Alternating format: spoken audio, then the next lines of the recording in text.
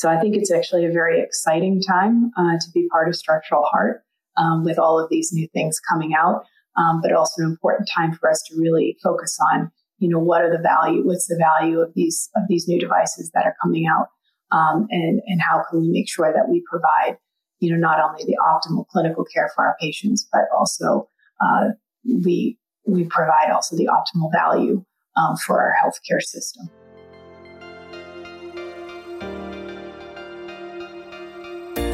Welcome to Parallax by Anka Kalra, a podcast produced by Radcliffe Cardiology to bring you a new angle of all things cardiology and the best from the US Cardiology Review. Published every second Monday, Anka Kalra, MD, interventional cardiologist at the Cleveland Clinic in Ohio, USA, speaks with legendary cardiologists, reviews late-breaking trials, and interviews authors of our latest and best US Cardiology Review articles. We call them #audio articles. Parallax is the effect whereby the position or direction of an object appears to differ when viewed from different positions. So this podcast is your fix of reliable updates on all things cardiology by someone from a non-traditional background who is always looking at the industry from a new angle. Now, here's your host, Anka Kalra, MD. Hello, everyone. Welcome to another episode of Parallax. I have the distinct pleasure and honor of having with me Dr. Barron on the show today. We were just talking off the line. It's been a year since we met in person at TCT last year, and we sort of briefly talked about her late-breaking clinical trial presentation at TCT last year. She had two of them. This was one of the two topics that she presented on. And, what we were discussing was that we both can't believe that it's actually been a year since, we've been together online talking.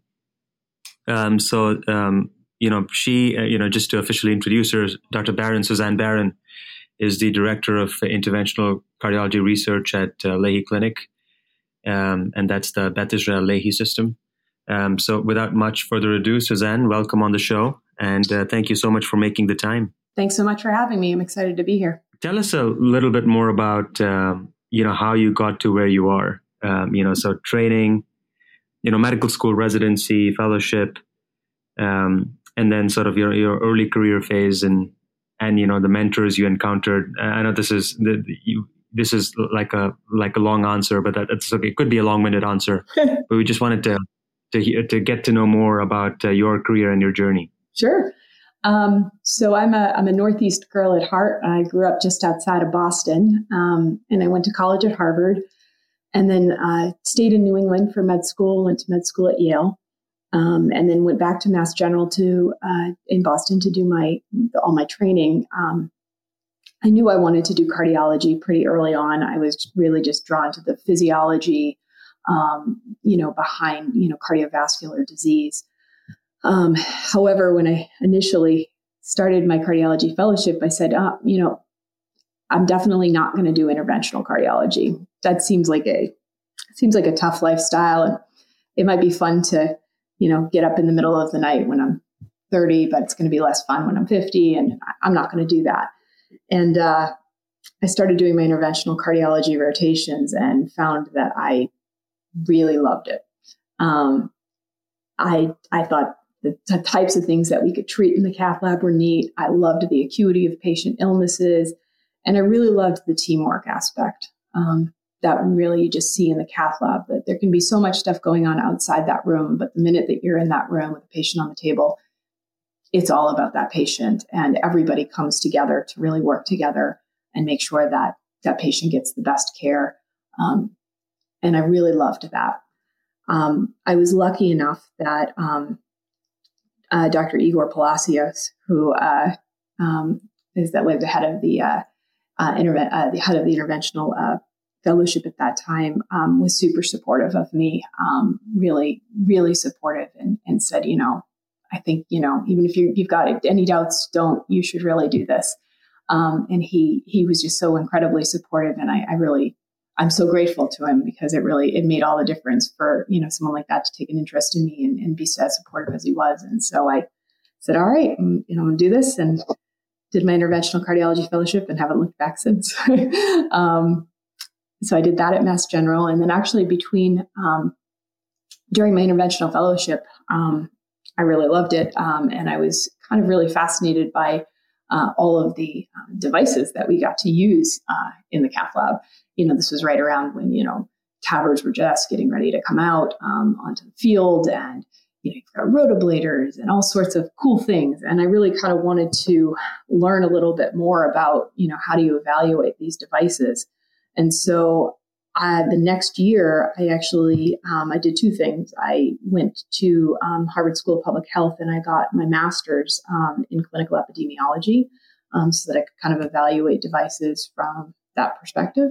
And then I actually spent a year working at the FDA in the division, Office of Device Evaluation, Division of Cardiac Devices.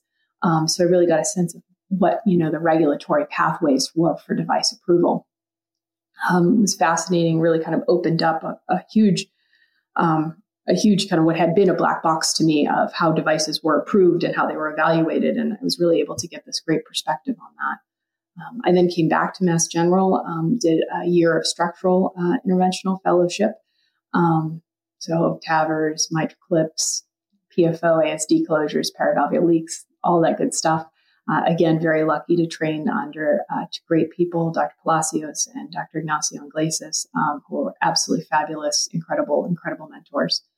I then actually made the long turn from being a New England girl my whole life and moved out to Kansas City in Missouri, and was there for 5 years at Mid-America Heart Institute, which was an absolute great experience, just both clinically as well as from a research perspective. I was doing interventional cardiology there as well as structural, and was really very lucky there as well. They have such a great group of interventionalists there with a very rich history, with Jeff Hartzler having been there, with Barry Rutherford was part of the group. And now the current folks who are there, folks like Aaron Grantham, huge CTO guru, really very, very lucky to work with alongside some very talented interventionalists. And then I was able to continue some of my research with John Spertus and Dave Cohen, who are both obviously well-known clinical outcomes researchers. And they were really able to mentor me into learning how to evaluate quality of life and how to evaluate devices from a health economics perspective. And so that was a great experience for me out in Kansas City. However, the New England called to me a little bit. My family is still up here. So after about 5 years, I was lucky enough to be able to be offered a job at Lahey as the director of interventional cardiology research. And so I migrated back to the Northeast last year, actually, where I've been and doing a lot of the same stuff, actually, doing all my clinical work, my interventional coronary and structural procedures, and then continuing research both from a health economics perspective, but also as far as helping have Lahey become participate in some of the new trials that are coming out for new devices. So getting to see device evaluation from multiple different perspectives. Yeah, no, excellent background. Actually, it's so I'm you. So it's I shouldn't say it's coincidence, but I've sort of followed your career, and you and I mean, I should say I share the same interests as you in terms of health economics research and outcomes research. I'm actually pursuing a master's in economics, outcomes, and management from the London School of Economics right now. It's an executive program, so I'm supposed to be in London 2 weeks in June and then 2 weeks in December for 2 years in succession. But I've sort of always wanted to be in this space, just like yourself. But I didn't have the opportunity to spend a year, with the FDA. Did try my hand at Harvard School of Public Health, but I think what precluded me from an admission there was they wanted me to give the GRE because I'm a foreign graduate. Right. I had not given the MCAT. So I was like, I don't want to spend time doing high school math. No. Rather look for, that's when I spoke with Dr. Bhatt, who's been a long-time mentor to me at the Brigham. And, he said, yeah, I agree with you. You might as well just, focus on developing your clinical career and look for programs which can give you a similar skill set without having you to do the GRE. And, that's where the LSE program came up. Thank you. So, but so how do you, this is something which I sort of struggle with, or I should say I try to hustle as much as I can, but, I do kind of, it's a struggle, and that is managing time between, clinically being busy in the lab because, as you know, it's extremely important for an early career person, an early career interventionalist, versus spending time doing clinical research, because, for someone like me, I'm sure it's the same for you. You get a lot of fulfillment. I do at least get a lot of fulfillment if I'm, cognitively engaged in generating science and advancing the science and sort of doing relevant, projects, which, then, become, important manuscripts and papers that move the field in the right direction. That sort of is also very exciting. And then there's family. So how do you dabble and into all of these things and sort of still manage your time? I sort of ask that question to every person I look up to and follow their careers. I wish there were more hours in the week. I bet everyone says the same thing. I'm with you. It's busy because I feel exactly the same way that you do. I think it's really important as an early career interventionalist to remain clinically busy and to be procedurally, proficient. I really don't ever, want to be the person, that, goes to the lab, a half a day a week or something like that, because I want to feel that I'm proficient and giving, the best procedural care to my patients. And so I right now split my time about, 70 to 75% of my time is spent clinical, and the other 25 to 30% is spent doing research. And most, I would say probably, I'm in the lab 2.5, 3 days a week, doing procedures, whether they're coronaries or structural. And then the rest, like I said, the rest of the time that I'm doing research is research. But I think you can probably attest to this as well.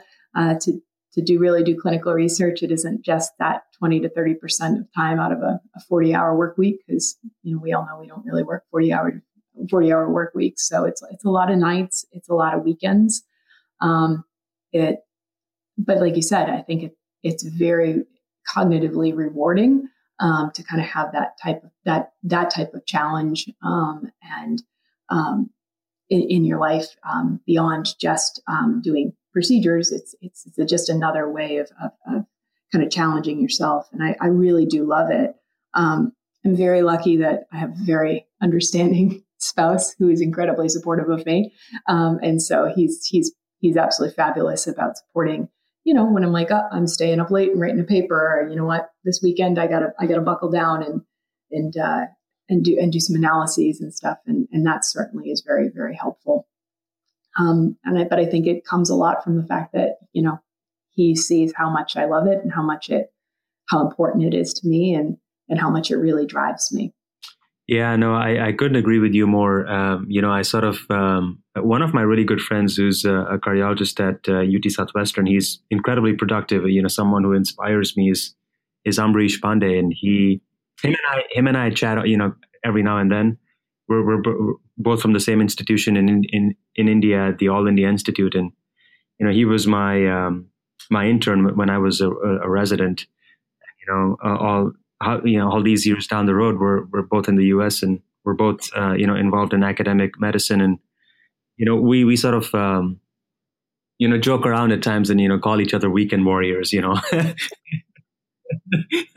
It's like, yeah, we're all weekend warriors, trying to get stuff done over the weekends. I agree with you. It's, yep. I think, what, yep. at least keeps me moving is just the excitement and the passion that surrounds clinical investigation, and it's something that I'm fortunate that I possess and I have, because otherwise it could get pretty daunting, right, to get these things done and get these things accomplished in a timely Absolutely.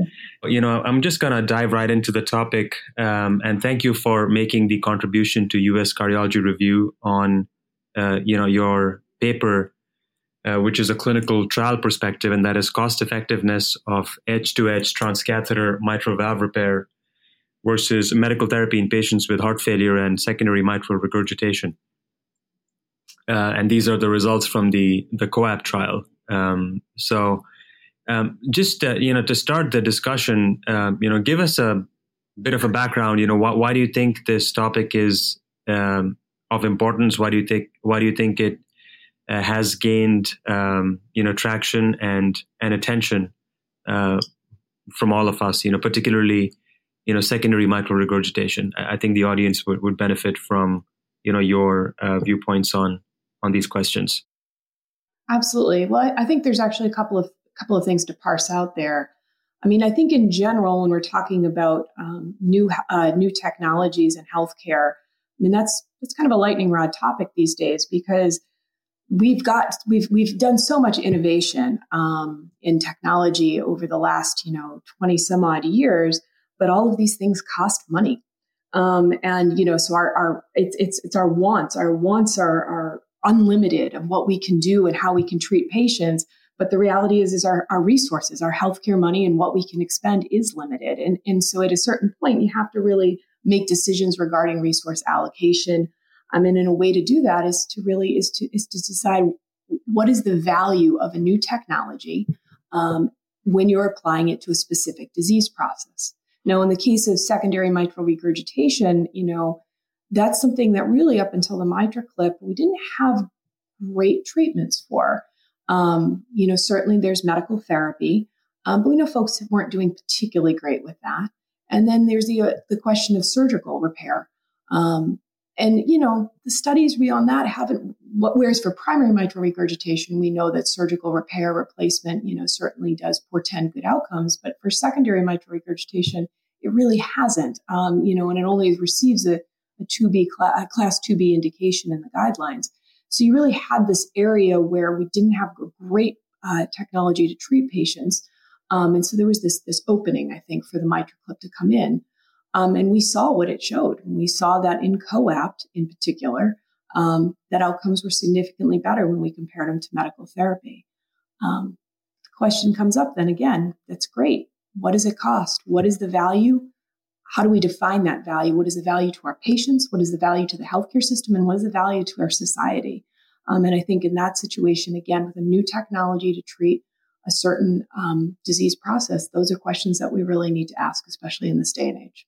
Excellent. So, just to get the audience up to speed on the details of the COAPT trial, would you mind summarizing that for us? What was the question that the COAPT trial was trying to address? And maybe just if you could touch upon some of the background medical therapy that patients were on, and then with the technology that you described that is important for secondary mitral regurgitation, which until maybe the COAPT was really an orphan disease with no specific targeted therapies for it, and patients presenting with heart failure.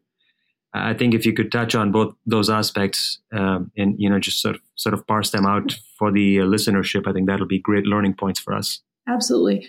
So the COAPT trial randomized just over 600 patients. They were patients who had symptomatic severe secondary mitral regurgitation, and they were randomized to either receive goal-directed medical therapy or treatment with the MitraClip, which is percutaneous edge-to-edge MitraClip repair. For patients to be included into the trial, they had to remain symptomatic after being on optimized medical therapy. And so that was things that included, ACE inhibitors, ARBs, diuretic therapy, and even technology treatments as well, things like CRT therapy as well. And so these were patients that, despite us giving them the best of the medical therapy that we could do, and that medical therapy was determined to be the best by a heart failure expert, they still remained symptomatic. And so they were then randomized to continue to receive medical therapy or to be treated with the MitraClip. Patients were followed for 2 years was the plan, minimum of 1 year, but the final endpoint was at 2 years. And, it was an interesting thing that this trial did. They made their primary endpoint repeat heart failure hospitalizations, which is an interesting thing because when you look at this patient population, that's something that we're really trying to decrease, again, from a quality of life standpoint, as well as from a resource allocation standpoint. How can we decrease these folks coming into the hospital with heart failure exacerbations?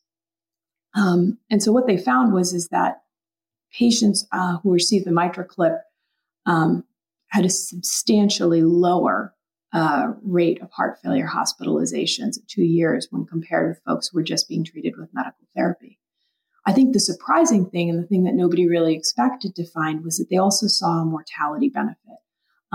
Really, the expectation is that the MitraClip would reduce heart failure exacerbations, but wouldn't really change, the overall progression of and prognosis of the disease.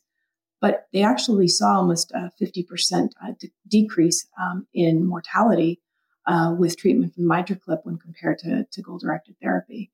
And so in that setting, this trial is really considered a real success and offered now a way to treat patients with this disease process, kind of, as you said, this kind of orphan disease process. We now had something to treat them with that we didn't have prior to this. Absolutely. So, for the audience now, I know you're sort of an expert in this area with cost effectiveness analyses, and something which is of interest to me in person also because healthcare resource allocation and utilization is a personal area of interest for me as well. If you want to just explain to the listenership and to the audience, what sort of goes in to the analytical aspects of cost effectiveness analysis. So, for example, if you want to pick up a therapy, whether it's device or drug, and, you sort of decide, okay, I really want to see if this is cost effective from a population health perspective or a population health standpoint. What are some of the tools that you would exercise or, you would sort of pull out of your toolbox as an analyst for you to be able to answer that question? How are you going to model, the analysis for you to be able to derive, scientifically valid conclusions? Sure, absolutely. So, when we think about cost effectiveness analyses, it exactly kind of the name says it all, right? We're basically what we're doing is we're trying to balance or compare what are the costs of this treatment versus what is the benefit that patients receive. And in most settings, what we're doing is we're not just looking at what is the cost versus the benefit of one treatment. We're looking at what is the cost versus benefit between treatments. So in the case of the COAPT trial, it is what is the difference in costs between MitraClip therapy and goal-directed medical therapy versus what are the benefits gained between these, with the benefits gained, difference in benefits gained between these two therapies. So the way that we do that, or the way that health economists do that, is we actually calculate something called an incremental cost effectiveness ratio, or an ICER. And what an ICER again is it essentially compares the differences of cost between treatments with the differences of benefits between treatments. So we first need to do that. We need to think about what are the costs of each of these treatments. And it includes a lot of things. It includes the cost of the index procedure. So what is the cost of the device, for example? What is the cost of, the wires and the IV tubing and the sheaths and the surgical equipment that go into doing a procedure like the MitraClip? It also has to include things like the overhead cost of the procedure room. So, these procedures take up an OR or a hybrid cath lab. How do we factor in the depreciation of the cost of that room or the personnel who are in that room? Then you got to think about what's the cost of the index hospitalization besides the procedure. So do patients end up staying in the hospital for 5 days? Are they in an ICU? Are they requiring other procedures afterwards? For example, we think about TAVR, are they going to need a pacemaker after the procedure or not? And then it's follow-up medical costs as well. So those are things like, patients get rehospitalized. That costs money. Do patients need to, after they get the procedure done, do they end up going to long-term care facilities or short-term rehabs? And then all of the things that come with just outpatient care, medication costs, emergency room visits, clinic visits, and then doctor fees as well.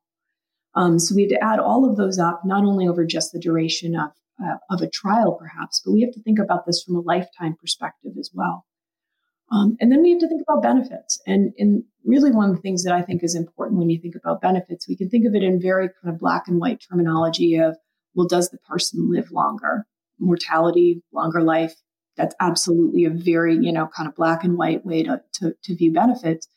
But I would say that I don't think it's the only way. And certainly I think we need to, and I think most people would agree with this, that we need to also weigh in the fact of quality of life in addition to quantity of life.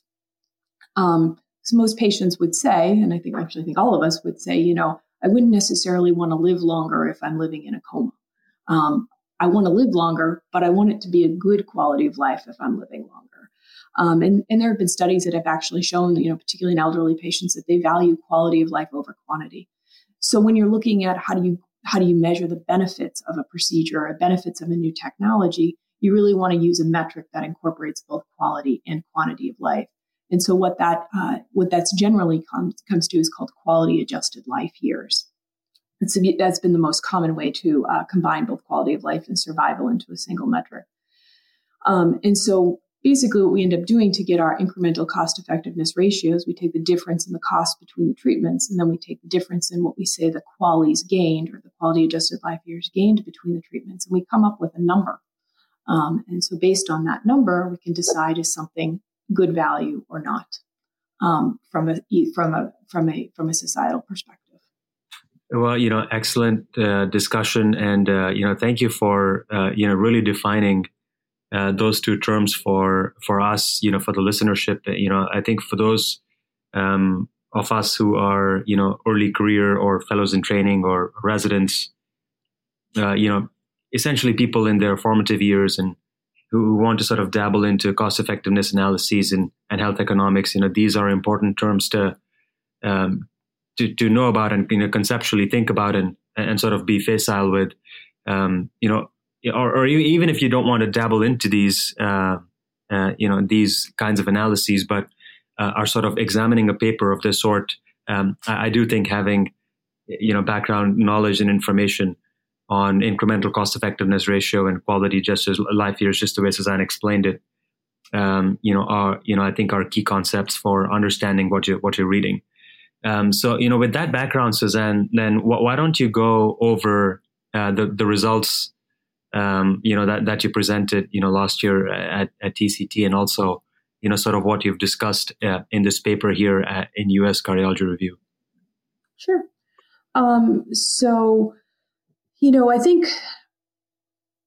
I certainly think that, again, when any new technology comes or is going for a new indication or comes onto the market, I think it's really important to think about value. And kind of going back to what you just said, actually, about how it's important for, early career folks or anybody who's just reading this type of paper to really understand what an incremental cost effective ratio is. I absolutely agree with you.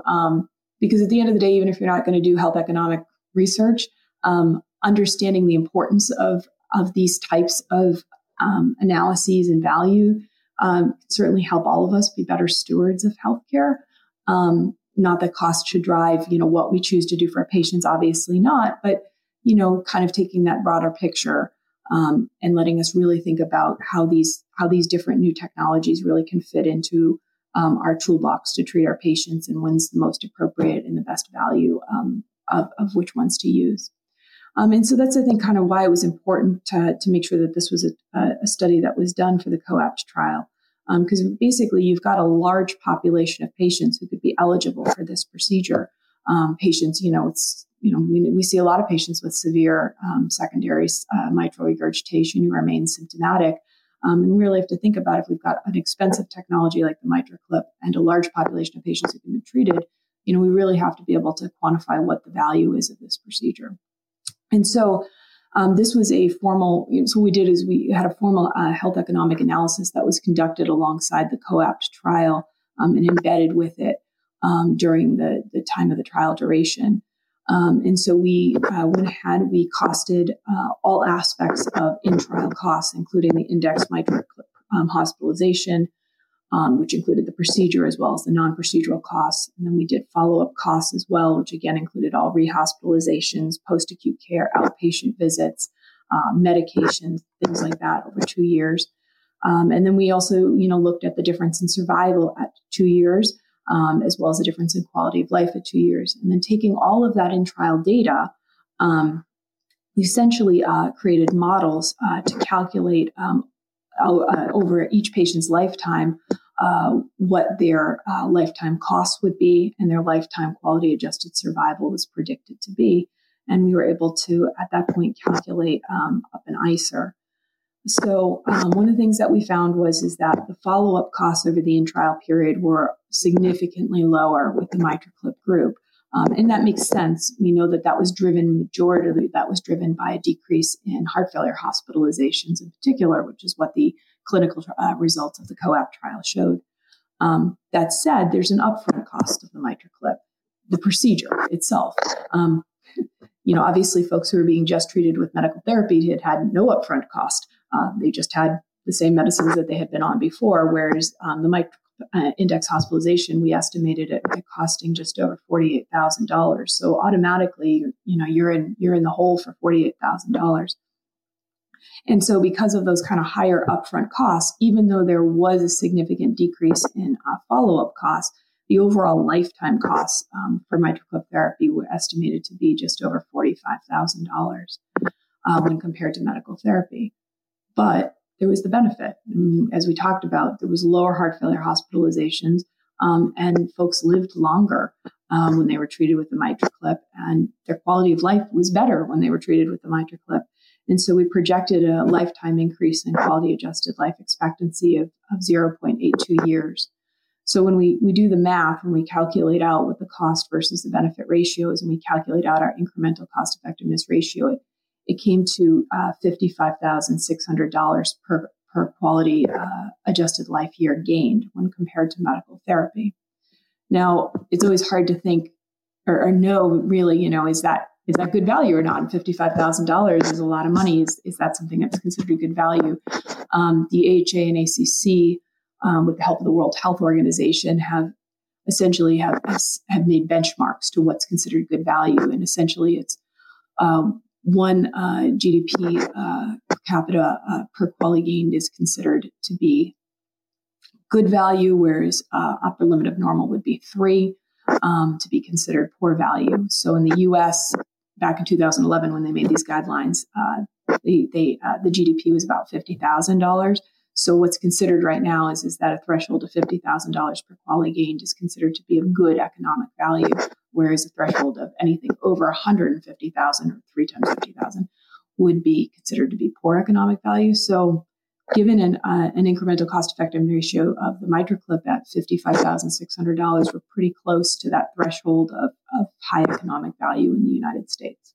Absolutely. That was a great discussion and also a great explanation of how to interpret these results. So thank you for discussing and bringing up, gross domestic product and, how that value plays into, the decision-making process with regard to whether a particular intervention, in this instance, a device therapy with MitraClip, is of economic value, to the U.S. healthcare system. Have you in your practice, Suzanne, have you seen an uptick in the number of MitraClip cases? At Lahey or where you were before. I know you recently transitioned over to Lahey, so just an observation. Because I think I have in person. I have seen an uptick in the number of functional mitral regurgitation patients that are now getting this therapy? I just wanted to get a perspective from you. Yep. No, I absolutely agree with you. I've certainly seen an uptick, not only in the referrals, but also in the patients that we have been doing. And that certainly has increased since the results of COAPT came out. It's an interesting thing because I certainly think it's something that this is, I think, a great therapy for the right patient. But I think the key is it's got to be the right patient. Because the elephant in the room, or I know has been discussed many times, is the MITRA-FR trial, which is the same patient was designed to be the same patient population, but certainly didn't have the results that COAPT had. Again, they compared same idea, goal-directed medical therapy, compared it to MitraClip therapy in patients who had secondary, severe symptomatic mitral regurgitation, and they didn't find the same benefits that were seen in COAPT. There was no mortality benefit was seen, and there was no significant change in heart failure hospitalizations.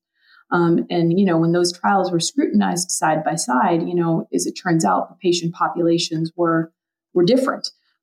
Even though they on paper appeared to be initially the same, there was some substantial differences to them. The patients in MITRA-FR, it seemed that they had worse LV dysfunction and maybe not quite as severe mitral regurgitation as the COAPT patients. And there was also, it was noted that patients in the MITRA-FR trial weren't required to be on optimal maximal doses of guideline-directed medical therapy at the start of the trial. They were able to kind of increase as the trial went on. So there were some significant differences in the patient populations, and I think that's an important thing to think about as we see the number of MitraClip procedures going up for patients with secondary MR. It really needs to be in the patients who most closely fit into the COAPT trial, because first of all, we want to give benefit to our patients. We want them to feel better. We want to know that we're doing a procedure that's going to benefit them.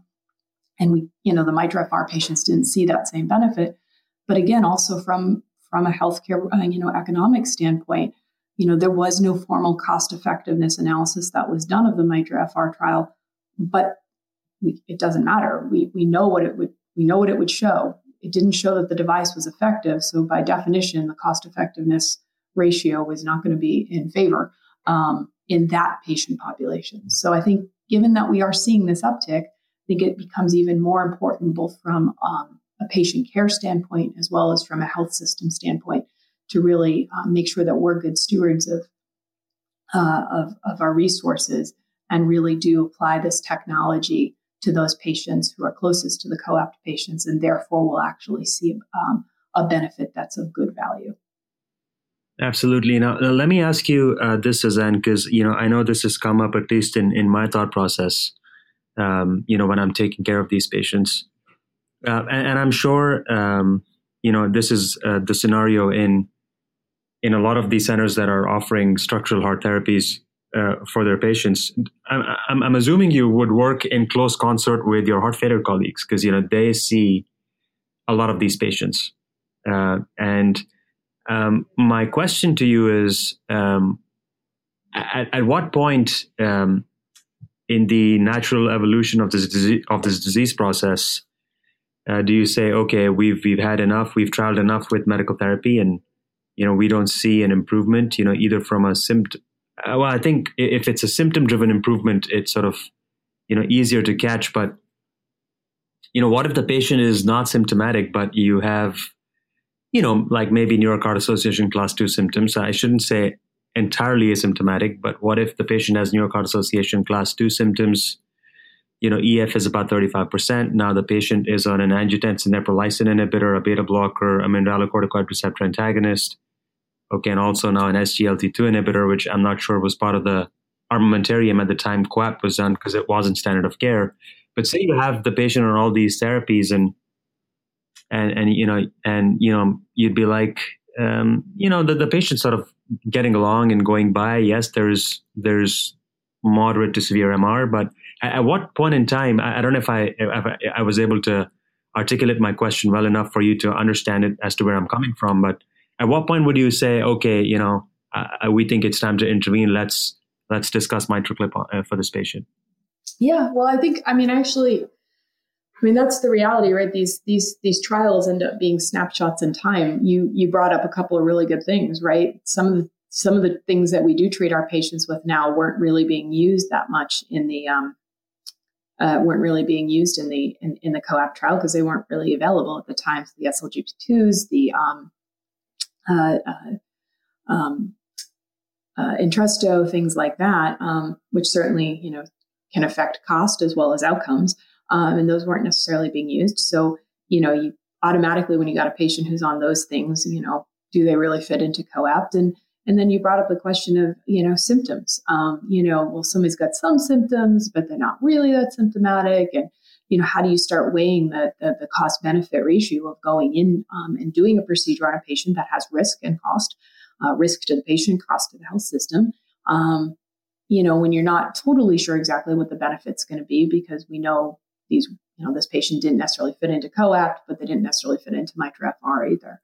And I really think this is one of the things that there's such a benefit of both the heart team approach to these types of patients that we're seeing, with all the structural heart patients, really that started with TAVR, as well as the process of shared decision making, really taking the time to, sit with the patient and really kind of get a sense of what their preferences are, what their values are, how limited are they from their symptoms? How willing are they to undergo a procedure that carries not a ton of risk, but some, nothing's risk-free.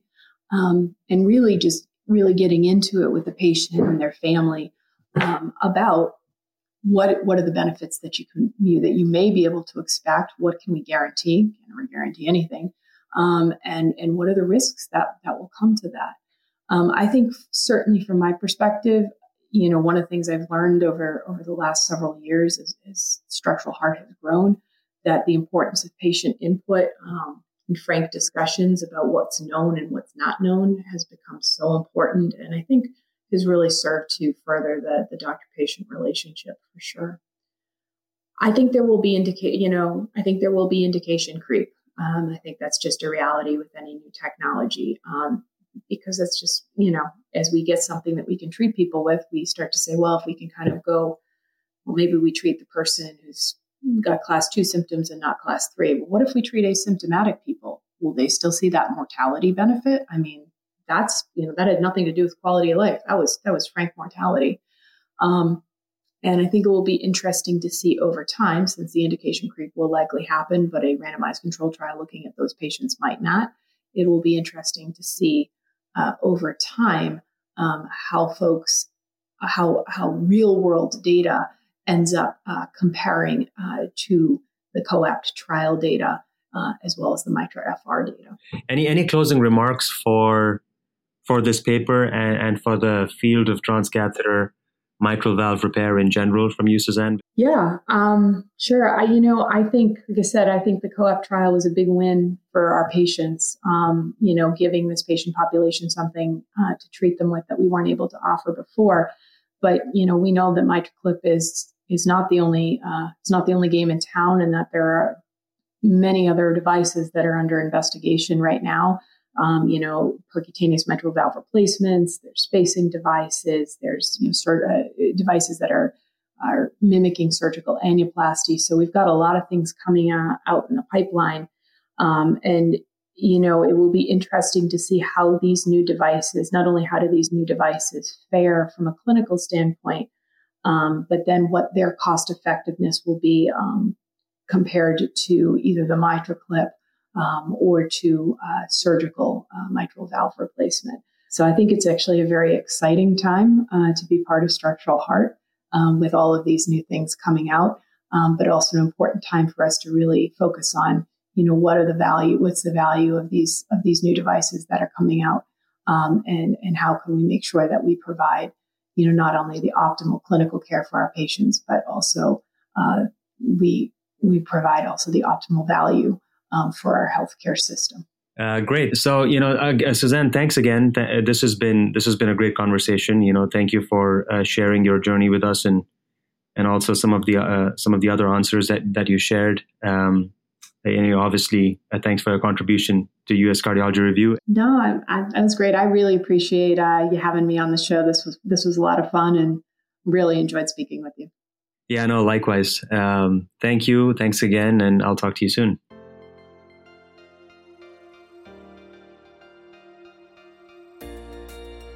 Dear cardiologists, we want to make this podcast about you and for you. So please email us your critical thoughts, comments and questions at podcast@radcliffe-group.com and visit uscjournal.com for more information. You can also follow us on Twitter, LinkedIn, Facebook and Instagram at Radcliffe Cardiology for daily updates. Join thousands of cardiologists and become a Radcliffean by registering to radcliffecardiology.com. You will receive regular newsletters and gain access to hundreds of expert interviews, educational webinars, clinical cases, and peer-reviewed articles from our 6 medical review journals on general cardiology, interventional cardiology, arrhythmia and electrophysiology, cardiac failure, and vascular and endovascular surgery. Thank you.